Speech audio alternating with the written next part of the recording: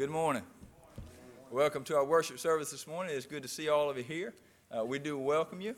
I know we have some guests with us here this morning, and we do welcome you, and especially want to say welcome to Reverend Jackson and his wife Mackenzie. We are very excited about having them here with us this morning. As you know, Dr. Walls has been out for a few weeks, and Jackson is with us this morning. He's going to bring the morning message, and we're very excited about that. I think most of you know Jackson. I think you do. He grew up here and from this area, grew up in this church, so we are very excited to have him here. I do have several announcements, things I want to highlight in the bulletin. First of all, I want to start by just saying a little word about Bible school. We did have Bible school this past week, and it was a great week, very successful week from my viewpoint. And matter of fact, I'll let, if Mary's in here, I think Mary had a few things she wanted to say about Bible school. I'll let her talk about it instead of me. Have you ever been a part of something, and when you got done, you were like, wow, Lord, that was totally you? Well, that's what Bible school was this week, because the Lord blew my socks off. I think I speak for everybody on the Bible school committee. We had a fantastic group of kids. We didn't have any discipline problems. There were between 100 and 110 kids every night, Monday through Thursday. There was an offering of $419.10 taken up for the Yoders. We had 3 kids rededicate their lives for Jesus. We gave out 12 Bibles to kids who didn't have any. And the best news of all, so I'm just going to prepare you. If you've ever had a time where you thought, I should have said amen, this is it. So be ready. 11 kids made the decision to give their life to Jesus Christ this week. Amen. That was awesome. And I just want to say on behalf of the committee, just thank you so much for everybody. We had about 50 to 75 workers each night, and we couldn't have done it without any of them. So we really appreciate everybody who prayed, everybody who helped, everybody who set up, who cleaned up, who took down. Anything you did, we appreciate it because we needed all the help we could get. So thank you so much, and to God be the glory for this week. Mary. Have just a couple other reminders. One is for the Board of Stewards. We did have to push our meeting back. Just reminding you that it is tomorrow night here in the Fellowship Hall at 7 o'clock. Just a reminder to the Board of Stewards. Also, one final note. I know we've already mentioned this. We had our graduation ceremony here at church, but just another congratulations to our graduates. High school and college. Congratulations to them on that achievement, and let's continue to pray for them as they move forward in this next step, because all of us that have been there know it's an exciting time, and it's also a time of uncertainty in some areas. But we say congratulations to them, how proud we are of them, and let's just continue to pray for them as they move forward. Were there any other announcements that need to be made this morning from the congregation? Okay. If not, let's open up with a word of prayer.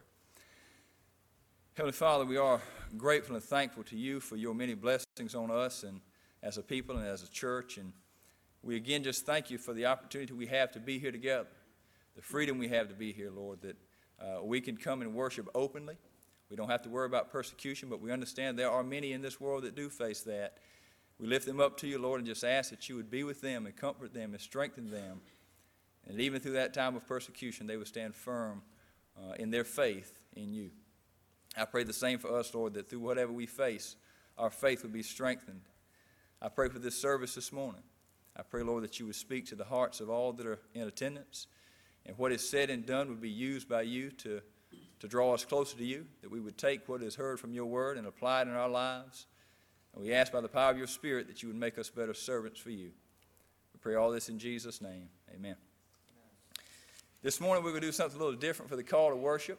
In just a minute I'm going to invite a few of the young people up. This week at Bible school, these two groups sang a song, In Christ Alone, which many of you are probably familiar with. Some of you may not be. But we're going to change up the call to worship this morning. We're going to invite them up, and if they'll come up now. This is the, I believe, young teen girls and the senior high group. We sang this song this week, and we're going to sing it this morning for the call to worship. And about midway through, we're going to invite you to stand up, and those who know it can join with us, and those who don't can read the words that are on the screen and join with us, okay? So we're going to we're going to have the call to worship now in Christ alone.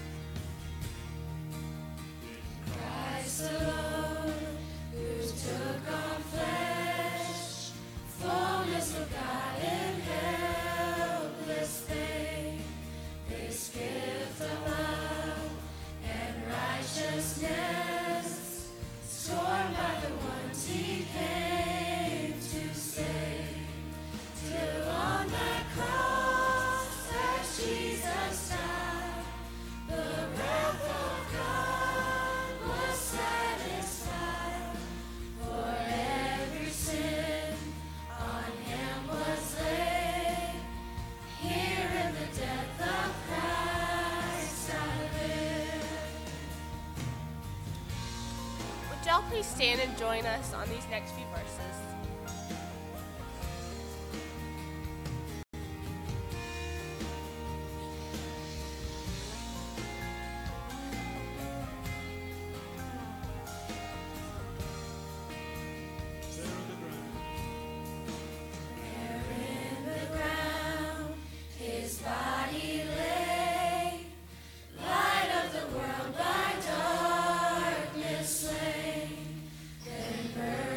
For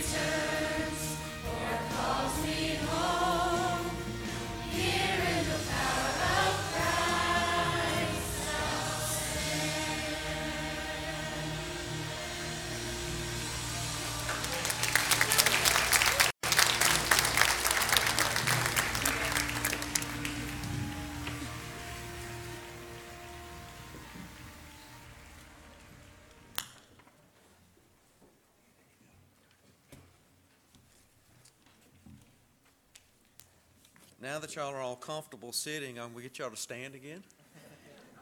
Grab your hymn books and turn to page 473, Victory in Jesus. I believe we all know this.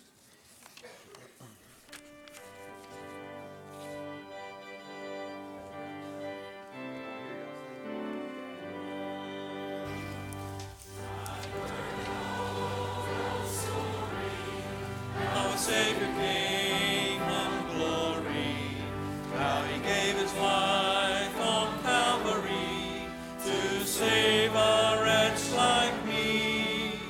I heard about his atoning, of his precious blood's atoning. Then I repented of my sins and won the victory.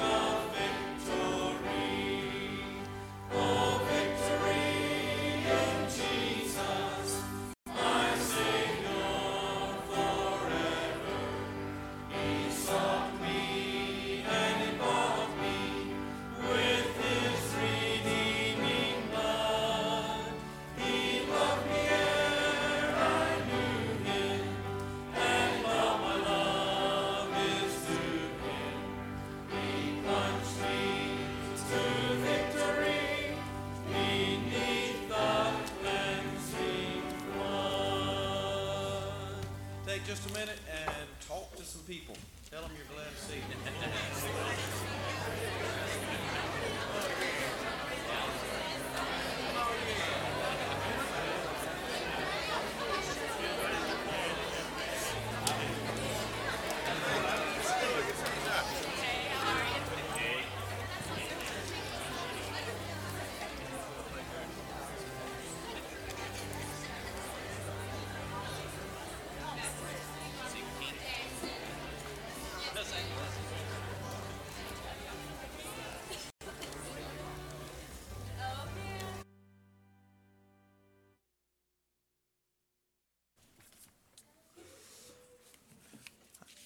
I suppose your pastor normally would be standing in this spot, but I just want to stand in his place today and just welcome you here and say how delighted we are to be here today. Thankful for this church, your testimony, for the gospel in this community. I think often of you and pray for you and your pastor and your leadership here. and it's just a privilege to be here, and I find that you can minister to people better when you've been praying for them, and so we just pray the Lord will be honored in the time we have together today. Why don't we take a moment and bow together, and let's just kind of summon to mind some of the needs of the church family, of the community, of our world, and let's just commit this time once again to Him and to His glory. Our Father, we again thank You for the privilege of being here. And as we come into this place, we come here not as people who are deserving of Your grace and Your mercy, but we come here as sinners in need of Your daily cleansing power, the forgiveness of sins You offer through Christ. And Lord, it may be that there's someone here in our midst today that has come and does not have that assurance of salvation that they so desperately need. Maybe it's not even on their spiritual radar at this point in time. We pray today would be the day of salvation for them. But Lord, as Your church gathers, we recognize we're in a place with many believers, and as we come together, we know that even though we have been made saints because of what You've done for us, we are still sinners, and we still foul up, and we still go astray, and we need, again, that restoration that only You can provide. And so I pray that for this church body today, You will give us what we need, that You will draw us close to You and close to each other, and we pray again that You'll be lifted up in this time. We think today not only about what's happening within the four walls of this building, but what's happening in Your church throughout the world today. We know that these are very anxious times. These are very scary times because of so many things taking place, things we don't understand, things we can't control, and yet it's so good to be able to put those things in Your hand and just to trust You for everything. We pray a special help and blessing to be upon the persecuted church throughout the world, that even today You'll give them a sense of peace, knowing that they are serving the one true and risen Lord. We pray that as persecution comes to us, that You'll give us the strength to bear up underneath the pressure, to bind together, and to recommit ourselves just to continue to do Your work no matter what may happen. Lord, we pray for the ill and infirmed in this church family, those that perhaps are wandering spiritually, maybe those that are going through very difficult trials that no one else here knows about. We pray You'll add Your strength and help to their life today. And we pray, above all, that the Word as it's preached and sung and prayed, that, again, we'll do it in a way that pleases You. And we ask all these things in Christ's precious name. Amen.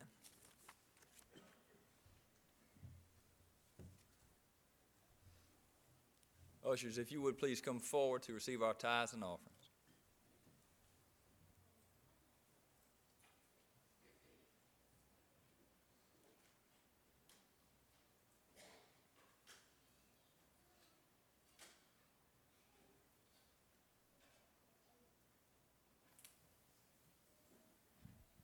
Let's pray. Heavenly Father, again, we just simply say thank You for the many things You've blessed us with. And we just ask, Lord, that as You continue to bless us, we would be good stewards of all You've given us, whether it be money, time, opportunities, whatever it might be, Lord. We would use it in a way that honors You and glorifies You. We pray now that as we give this portion back, that You would take it, that You would use it for Your honor, for Your glory, for the furtherance of Your kingdom. We pray this in Jesus' name. Amen.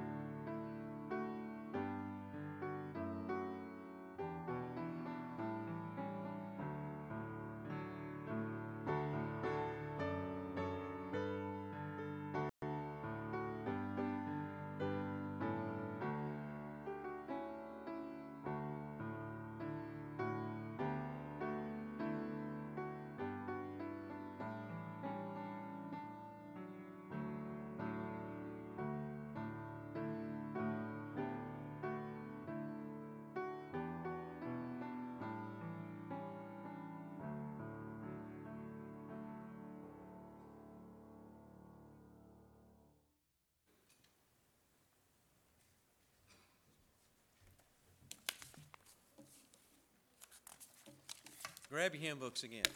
Hymn number 527. And as we sing this song, we'll dismiss our children and our children's workers to their place of service, and then we're going to turn our service over to Brother Jackson here as he brings God's Word to us. Everybody stand, please.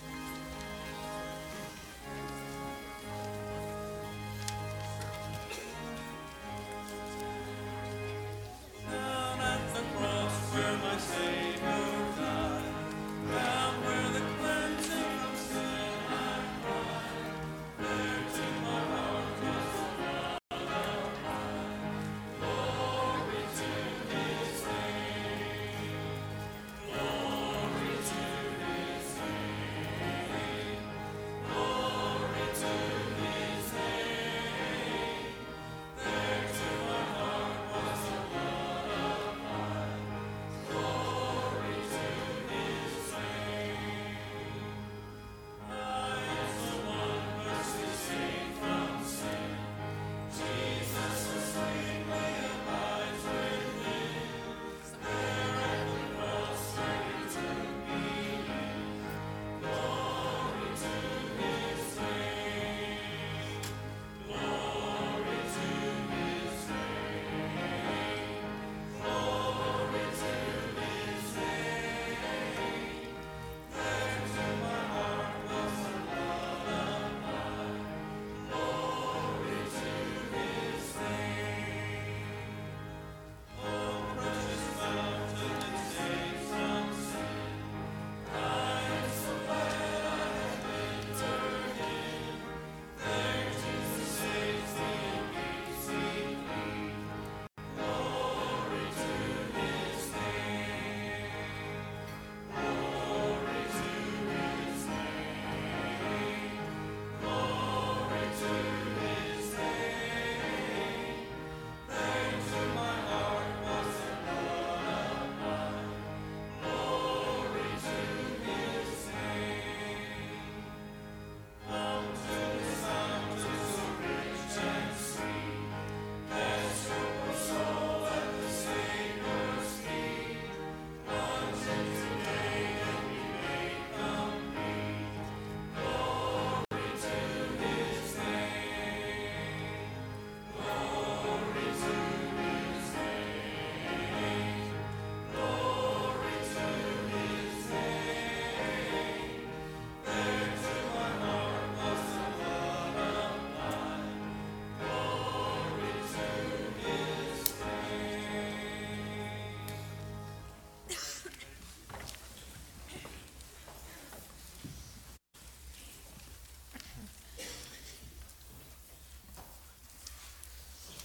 Let me invite you this morning, if you would, to turn in your Bibles to the book of Proverbs. Proverbs chapter number 3. Proverbs chapter number 3, very familiar passage of Scripture. And again, as you turn there, just thanks so much to the leadership of the church for having me back. It's always a good sign to go somewhere, and in a way it's not a big deal getting to go someplace once, but getting to go back later, that's a sign you didn't mess things up completely. Or at least the damage had been repaired since your last visit, and they were willing to take a risk on you again. So good to be here, and in just a moment we'll read together from Proverbs 3, a very familiar passage of Scripture. But as we begin, I want you to engage in a little spiritual exercise with me. Just very briefly, I want you to turn to your neighbor beside you, or whoever's closest to you. If you're over here, don't look at the wall, look the other way. If you're on the side, and say to your neighbor, God bless you.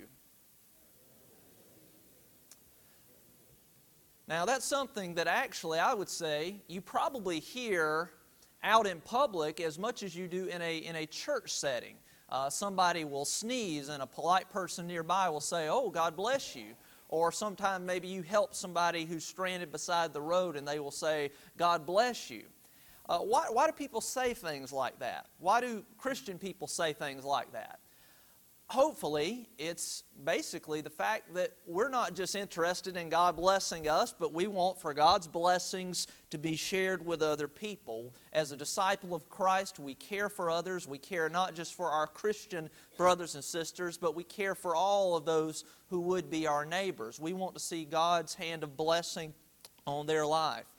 I think about Jeremiah in Jeremiah 29 when the Lord tells him, even as his own people are in this wicked pagan land known as Babylon, the Lord tells Jeremiah to tell the people, you seek the blessing of this place that you're in. Seek the welfare of that city. You pray my blessings on that people. And so just many verses like that show us that God cares about people. He cares about all people. Now, here's the thing. If we're going to talk about blessing other people, being a blessing to others, this is a matter that we need to know something about as well. We as Christians need to have some idea of how God's blessings work, how He blesses our lives, how He intends for us to be a blessing to others. And so throughout the Scriptures, we learn a great deal about this topic. I would say the word blessing or blessed probably appears in the book of Psalms more than anywhere else. And we find out about the blessed man or the blessed woman and the way that they live their lives and what that looks like. But then you come over to the book of Proverbs and we learn about the fact that the blessed man or the blessed woman is a wise man or woman. The blessed man has become the wise man or woman. In other words, they're a person that has chosen a certain path, the path that God has carved out for their lives, not the path that they've carved out for themselves. You see, this is a really important issue for we as Christians to get our minds around because, let's be honest, we care about this.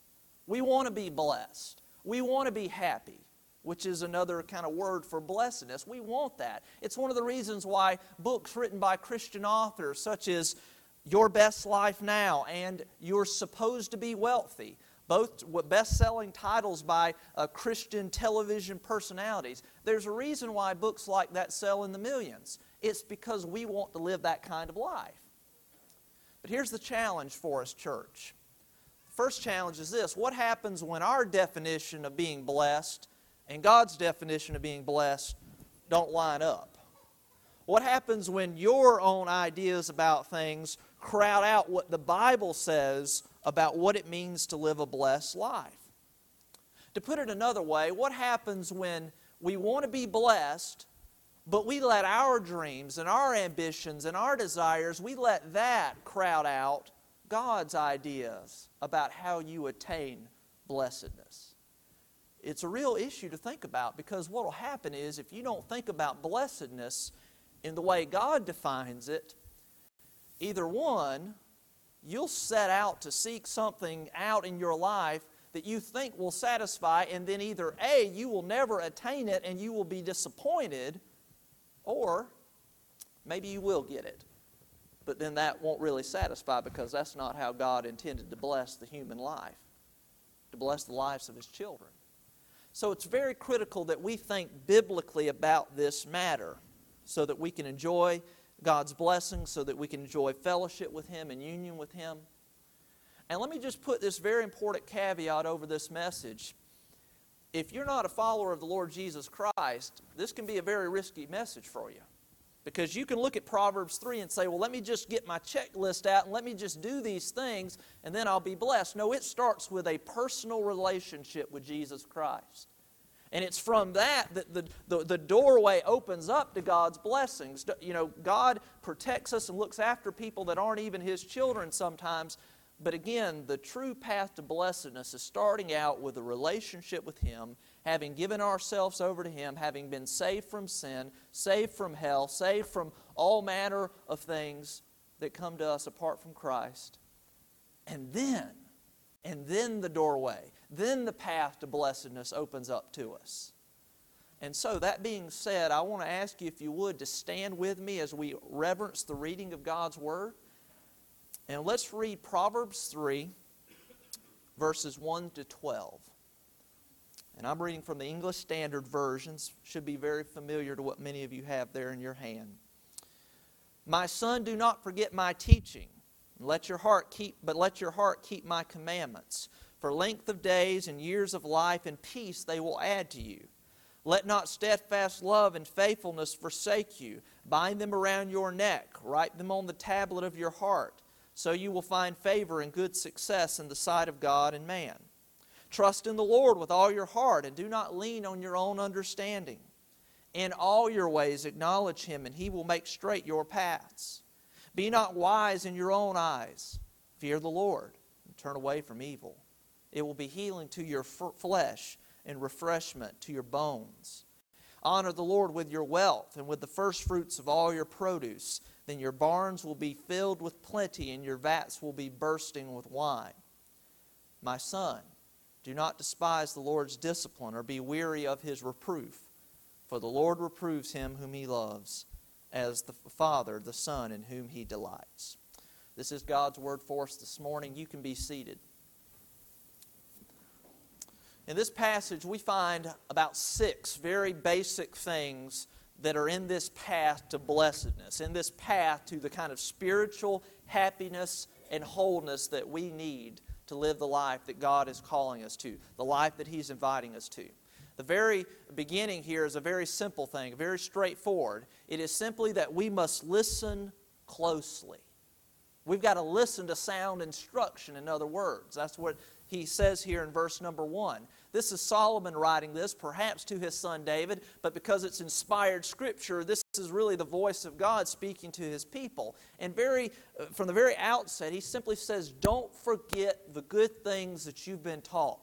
You've got to listen closely. You've got to hang on to these things that you've been told if you want to have the blessed life, the length of days and years of life, and the peace that God wants to give. Now, in a way, this is kind of straightforward, right? We know that any good child needs to listen to mom and to dad. We know as Christians we need to listen to the Lord. But it's very important that we look at this from the right angle, because if you're not careful, you will just see this God who's given this instruction as some sort of just rule giver who's just always trying to restrict our lives, always trying to put up boundaries that we can't cross. But I'll remind you that the God that we serve, the God and Father of our Lord Jesus Christ, He cares about you not just in terms of your outward behavior, but He cares about your whole self. He cares about everything that you are. He cares about your thoughts. He cares about your feelings, your emotions, the things that excite you, the things that you love. And yes, He cares about what you actually do in lived practice. He cares about all of that. So I want to warn you from the outset that we need to make sure we understand that when we look at Jesus Christ, we are seeing the perfect evidence that God is a personal God, because He took on flesh. He walked among us. Jesus listened to people, and He talked to people, and He confronted them at times, and He wept with them. The reason why we don't need to neglect the instruction that God wants to give us is to know that God wants us to know the truth so we can walk in the path that leads to fullness of life. Again, that's what verse 2 is calling us our attention to. Length of days, years of life, and peace they will add to you. Now, by the way, that second verse there, it's not just talking about quantity, because we all know good people who die what we would say is early in life. The emphasis there is on the matter of the quality, the type of life that we lead. And these are Proverbs, so it is telling us this is what generally tends to hold true over time. Not in all situations, because we can think of other examples even in the Bible of good people who died, again, what we would say is prematurely. But it's the quality of life that God gives us when we listen to Him. The second thing that we see here in verses 3 and 4 is that we don't just need to listen closely, we need to love deeply. We need to love deeply. In other words, it's like the first one. It's not just that God cares about what you do outwardly, He cares about your inner life. He doesn't just care about the life lived out that other people see. He sees not just what you do, but He sees why you do what you do. Now, if you watch people long enough, you can learn a little bit about what makes them tick. Out of the heart, the mouth speaks. So if you listen to people and they're all the time saying bad things, well, you can learn a little bit about their inner life. But only God really sees the heart. And so notice in verse 3 when He says, let not steadfast love, that's kind of another way of talking about mercy and faithfulness, or what you might say truthfulness or even loyalty. let this not forsake you, he's talking about qualities of the heart. The type of affection and concern, the kind of kindness that we have toward other people. And then the loyalty and commitment we have toward the truth. That's what he means by faithfulness there. Or again, truth sometimes is the word you find. And notice the language, bind them around your neck, write them on the tablet of your heart. So it's not just that we would say, well, you know, it would be good to be a virtuous person. It would be good to be a person of character, but we're actually making decisions in our life that line up with that. David Brooks is a columnist for the New York Times, and he is not a person of any kind of faith, but he has written a very interesting book called The Road to Character. It's been featured in a lot of news outlets. You may have seen it. He describes it this way, and I think he's right. He says you have the resume virtues in life, and then you have the eulogy virtues. The resume virtues are the things that most people spend most time on. The kind of things you would put on a resume to impress people who might hire you, people that you might want to go into business with. Things that, you kind of want people to see about you, your skills, your education, your ability to stand before people and maybe have a presence. Someone who's big enough to fill the room, you might say. But then you have the eulogy virtues. Those are the things that people say about you at your funeral. This person was kind. This person was sacrificial. This person was patient. This person was so loving and tender.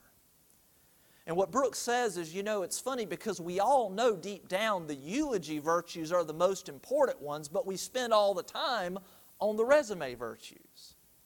What I think the author here of Proverbs is calling our attention to is that we need to spend time thinking about what the Lord sees when He looks at us, who we are in the depths of our being, that we would spend time on those eulogy virtues, that you would recognize that if you're a Christian, your journey has just begun. If you're here in this space this morning, the Lord is not done making you into the person He wants you to be. That journey, that lifelong journey, we call that sanctification. It's a long Bible word, but it's a Bible word, so we ought to know it. It's a process of maturing and developing and growing and being shaped into the person God wants us to be. Notice the promise that comes with that. So you will find favor and good success in the sight of God and man. Isn't it amazing that even people that don't know the Lord, even just people in general society, they appreciate it when you live a godly life. Yes, some people kind of mock it and some people ridicule it, but a lot of people, when they look at it and they see the way you're caring and you're giving and you're interested in their life and in their concerns, they appreciate that. And they come to the funerals of people like that, even if they might not ever come into a church building for any other reason. That makes a difference. So we need to listen closely. We also need to love deeply. But notice verses 5 and 6. We need to trust completely. Trust completely. I bet you there's some folks in this room that can quote these verses by heart. Trust in the Lord with all your heart. Do not lean on your own understanding. In all your ways acknowledge Him, and He will make straight your paths. It's amazing because so many times the reason why we don't trust the Lord is we think we kind of have an idea about what a better path is. But the Scriptures say that if we want to walk in that right path, if we want the straight path that's going to lead to blessedness, we've got to trust the Lord with everything. There's not one square inch of your life that the Lord doesn't care about.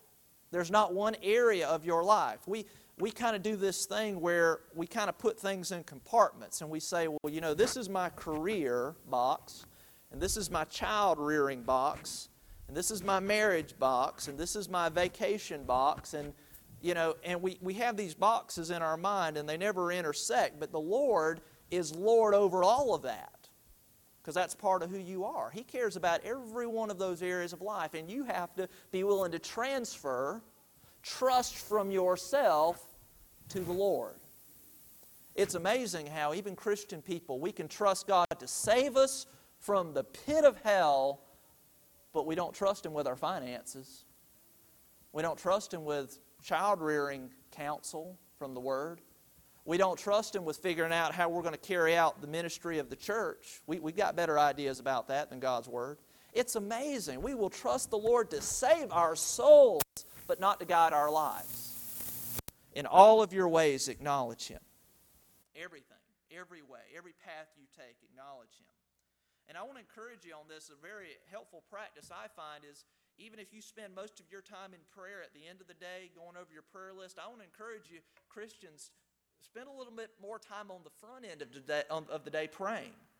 As you get in the car and drive to work, or you set out in your day, you pray because the whole day is ahead of you. A whole series of decisions are ahead of you.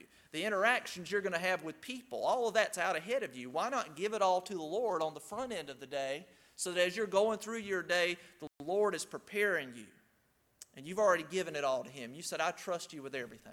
I trust you to help me in these conversations I'm going to have. I trust you with everything that's going to happen in this particular day. So don't try to figure out everything on your own. Prayerfully approach God in His Word. Ask for wisdom. And that leads right into verses 7 and 8. This is where we get into a couple of other very key things that we need to do. And I would say in verses 7 and 8, the emphasis here is that we would know yourself, that we would know ourselves. The ancient Greeks would say, know thyself. Notice verse number 7. Be not wise in your own eyes. Fear the Lord and turn away from evil. That first phrase there is really important. That's one of the reasons why we don't trust the Lord with everything. We think we're pretty smart. We think we're pretty wise. We think we've got life on a string. We've got the world by the tail. And yet, day by day, circumstance by circumstance, we figure out, boy, I don't have it all figured out. Now, we may not say that out loud, but we're thinking, what am I going to do in this situation? What am I going to do? Know yourself. Be not wise in your own eyes. We need to start off with a clear sense of knowing we have limitations. Now, we live in a country where we tell our young people, you can do anything you want to do. And we mean well when we say that, do we not? But you know what? There are certain things that I cannot do, no matter how big I dream. I would love to be able to jump over this building. Can't do it. Now, why is that? Because that's not the way God has designed human beings. God has designed human beings with limits. There are certain things we just can't do. But you know, we have even deeper limits than that, and that is the limits of sinfulness. So that's why even dreaming big can be a dangerous thing, because you know what? Jackson Watts doesn't always want the things he ought to want. You know that? And if you're honest, I think a lot of us would say that about ourselves too. Sometimes I want things that, probably in retrospect aren't very good for me. And sometimes we know that in the immediate time when we say, I want this, but many times it's later after we've failed miserably and we got what we wanted and it didn't deliver on what we thought it would. We need to realize that we are not all wise and that we have evil to turn away from in our lives. Notice what's right in the middle of those two things. Fear the Lord. That's what it all comes down to, really. It's the right perspective on the Lord, because if you see the Lord as good and gracious and holy and perfect and excellent, what that will do is that will begin to help you put your life in perspective. The author of Ecclesiastes puts it this way in Ecclesiastes 5. He says that God is in heaven and you are on earth. Therefore, you should let your words be few. God's the only one in this room that's in a really privileged position. He sees our yesterdays and He sees our tomorrows. He sees it all. He knows our limits. He knows our opportunities. He knows our tendencies. He's in the best position to guide our lives, not us. Notice the promise attached to this. If we will do that, if we will then turn away from evil that we see in our lives as a result of seeing ourselves in light of who God is, notice it says that it will be healing to our flesh and refreshment to our bones. Now, I don't think this verse is giving us a cure for arthritis, so just go ahead and get that out of your mind. I don't think that's what it means. But a lot of times when the Bible uses this kind of language about the inner parts, it's really talking about who we are in the depth of our being. It's talking about a wholeness, a completion of the soul. So when it uses even bodily components like flesh or bones, it's talking about something even deeper than that. The promise here is that if we will try to know ourselves and know the Lord, we will receive the wholeness and the fullness in our being that we so desperately need. It's not very difficult to fill an empty stomach. You've got options just here in Turbyville after the service today. It's not very hard to fill an empty stomach, but you know what? It's very difficult to fill an empty soul. And so many people are looking to so many things to fill that hole, and they just can't do it because they're going about it the wrong way. They want blessedness. They want the happy life. They want the fullness, they would even say, that the Bible speaks of, but they're going about it the wrong way. Know yourself. Know yourself as you are in God's sight. Not the way you see yourself, not the way others see you, but the way that God sees you. Notice as you go further here, two more things here. So we want to listen closely, we want to love deeply, trust completely, know yourself, but we also want to give ourselves. We want to give ourselves. Notice verses 9 and 10. Honor the Lord with your wealth and with the first fruits of all your produce. Then your barns will be filled with plenty and your vats will be bursting with wine.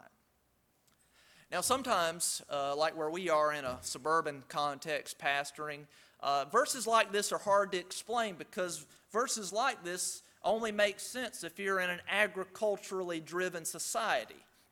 In the biblical world, that's what things were driven by, the rhythms of nature, agriculture. It was an agrarian society, we would say. And many of us living in more industrial type settings. But around here, you understand what is being said here. The idea that there is a need in our lives for self-sacrifice. There is a need to give of ourselves to the Lord. This is where one of the dirty little lies of life kind of creep in. We make a lot of dangerous distinctions in life. Let me give you an example. So if you wake up in the morning and you've got your prayer list out, you got your Bible, your cup of coffee, you're going to have your quiet time, we say, or your devotional time, and then we kind of know God cares about that because it's spiritual, it seems spiritual. But then we close the Bible and then we get done praying and then we go to work. And it seems like we're entering a different world when we go to work. God don't care about that. He doesn't care about the Monday through Saturday stuff. He just cares about what's happening Sunday, what's happening Wednesday night. Bible school, God cares about that too. But He doesn't care about all these other messy things in day-to-day life. Sometimes we say, God doesn't care about my preparation. He just cares about my performance. So maybe you're a Sunday school teacher. Maybe you're involved in the music ministry or the children's ministry, and maybe we don't put a lot of time into it. We just kind of show up and expect things to go well. Well, as long as we just sort of put forth good effort when the time comes, God cares about that. He doesn't care about all the stuff that's happening on the side here. Or think about it like this. Again, this passage has a lot of financial aspects to it, talking about honoring the Lord with the wealth. Sometimes even good Christian people will say, well, I'm going to tithe, I'm going to give this 10% to the Lord, but then I'm going to do what I want to with the 90% that's left over. Well, didn't God give you that as well? God cares about it all because He gave it all to you. And He's going to be in the best position to give you the guidance of how to be a wise steward of everything He's given you. Everything. God cares about all of your life. And then, again, this passage here obviously is calling attention to wealth and possessions. You know why God cares about your stuff? Because your stuff is an extension of you. If I went to your home this afternoon and crawled up in the attic or went down in the basement or went out in the storage room and just started pulling stuff out and kind of throwing it into a pile in the yard, I suspect things would get very unfriendly rather quickly. You say, what are you doing with my stuff? Have you used it in a while? Well, no. Were you going to do anything with it? Well, no. Well, then why do you care? Because that's my stuff. Our stuff has a hold on us, doesn't it? Our stuff is an extension of who we are because it reflects what we value, what we think is important at any given point in time. And yeah, the allure kind of goes away and the shine comes off of things after a while, but we care about stuff. But here's the problem. You know, God doesn't care so much that you have stuff, but He doesn't want stuff to have you. And that's what happens so much in our lives, whether it's money or whether it's just any kind of material things that we own. But notice what happens when we give those things to the Lord and we entrust it to Him. Honor the Lord with your wealth, with the first fruits of your harvest, your produce, the best, the first. Then your barns will be filled with plenty and your vats will be bursting with wine. Now, you know what? I don't have any barns out there in Missouri. I don't have any vats. But I've got a wallet, I've got a bank account, I've got a home, I've got a basement, I've got you've got cabinets in your home. The Lord will supply everything you need according to His riches and glory. That's what the book of Philippians says. Proverbs, many years before that, tells us that when we give to the Lord, when we give of ourselves to the Lord, He makes sure we have plenty. If you're not a believer, you know what the basis is for us Christians to talk like this? We believe that the God of heaven and earth gave of Himself for us. We believe that God the Son came and gave His very life for us. He poured out everything. Every drop of sweat, every drop of blood, He did that for us. So when we give, we're not giving to gain brownie points with God as if He has some sort of system like that. We're giving out of a gratitude of heart. We're giving because we want to, not just because we have to. We want to. And that's a very different motivation for living and for giving. Notice the final principle here in verses 11 through 12. We need to know ourselves, we need to give ourselves, but we also need to submit ourselves. And I would dare say this is the most unpopular point of this kind of message, because in these verses we're being reminded of the fact that we need self-restraint. Now, we are in a cultural environment these days where that is the exact reverse of what we're being told. Our culture says, express yourself. Be whoever you want to be. Shape your identity however you want people to see you. No boundaries, no limits. We're down on authority. We don't like authority. We see an abuse of authority and we just want to do away with the whole thing. Let me remind you, parents, I imagine most of you believe God has given you some authority to raise your children. And yet I imagine no one here would say, I'm a perfect parent. So do you quit parenting altogether? No, you keep at it, albeit imperfectly.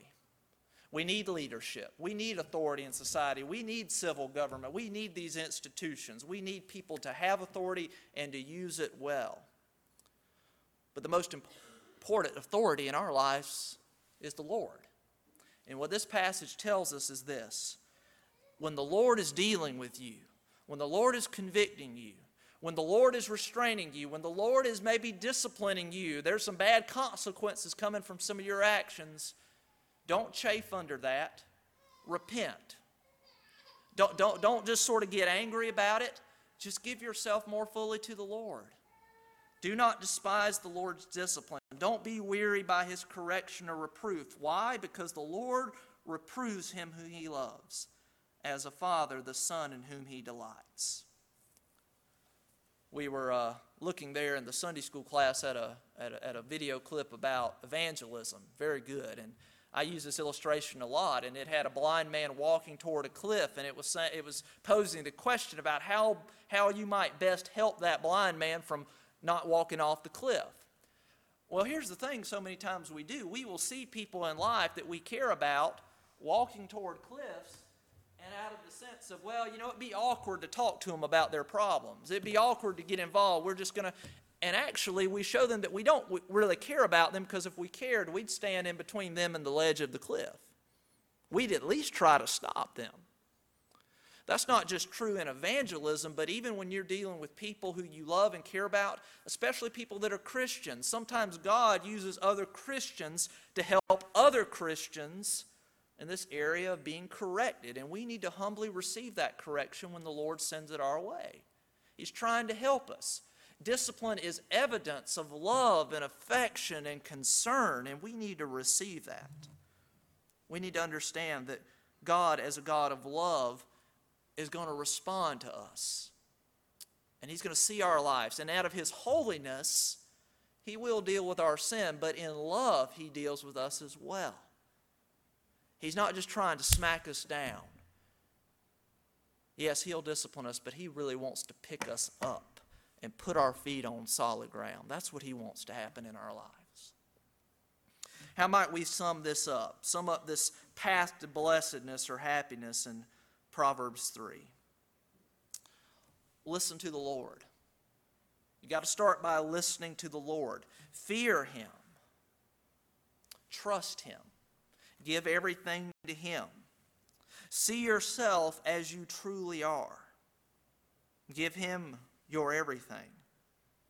Let Him guide you, even when that guidance sometimes requires a little bit of correction in the path. Allow Him to do that. Above all else, if you want to have God's blessings in your life, you have to embrace Jesus Christ. There's no true blessing in life outside of salvation. It all starts there. It starts by embracing the greatest provision, the greatest blessing that God ever bestowed on mankind, a second chance. A second chance. When you look at the cross, you see the greatest second chance that ever was given. And maybe you need to receive that today. Maybe you need to come and pray and ask the Lord to forgive you of your sins and cast yourself upon His mercy. Receive that salvation. Maybe for most of us this morning, it's just this matter of, Lord, help me to listen a little bit better. Help me, Lord, to trust You with everything. Help me to trust You in every area of life for Your glory. Let's pray together.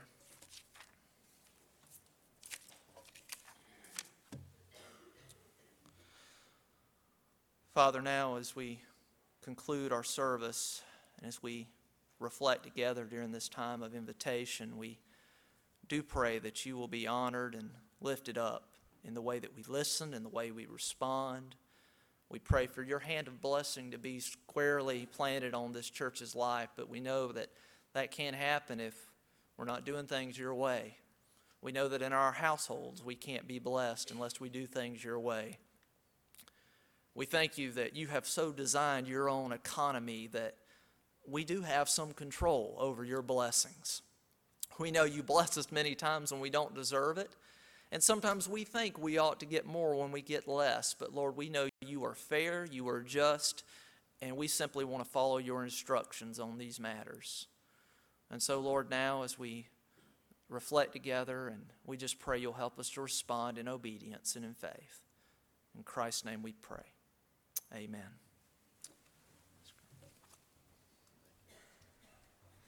Grab your hymn books. We'll turn to page 342, Just As I Am.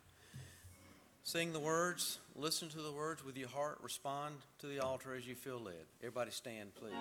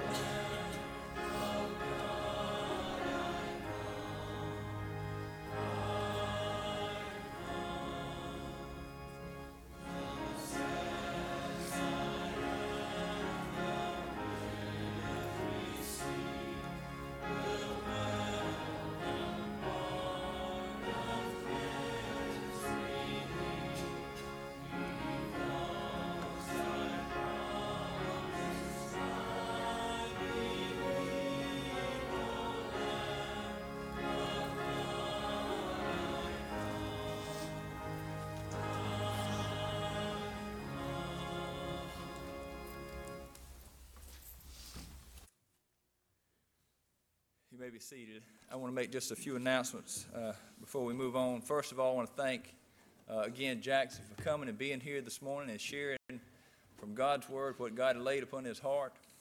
And I pray that we are receptive to what the Lord has said to us through Jackson this morning. So we just thank you so much for being here this morning.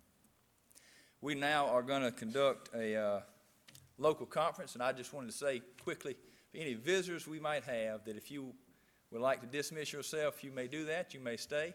That's fine too, but I just wanted to give you an opportunity, if you needed to go, to give you an opportunity to get up and go at this point. Also tonight, Mr. Maxie Knowlton will be leading our service tonight. He'll be bringing the message. Just want to mention that to you. So we do have services here tonight, and now I'll ask Stephen to come up and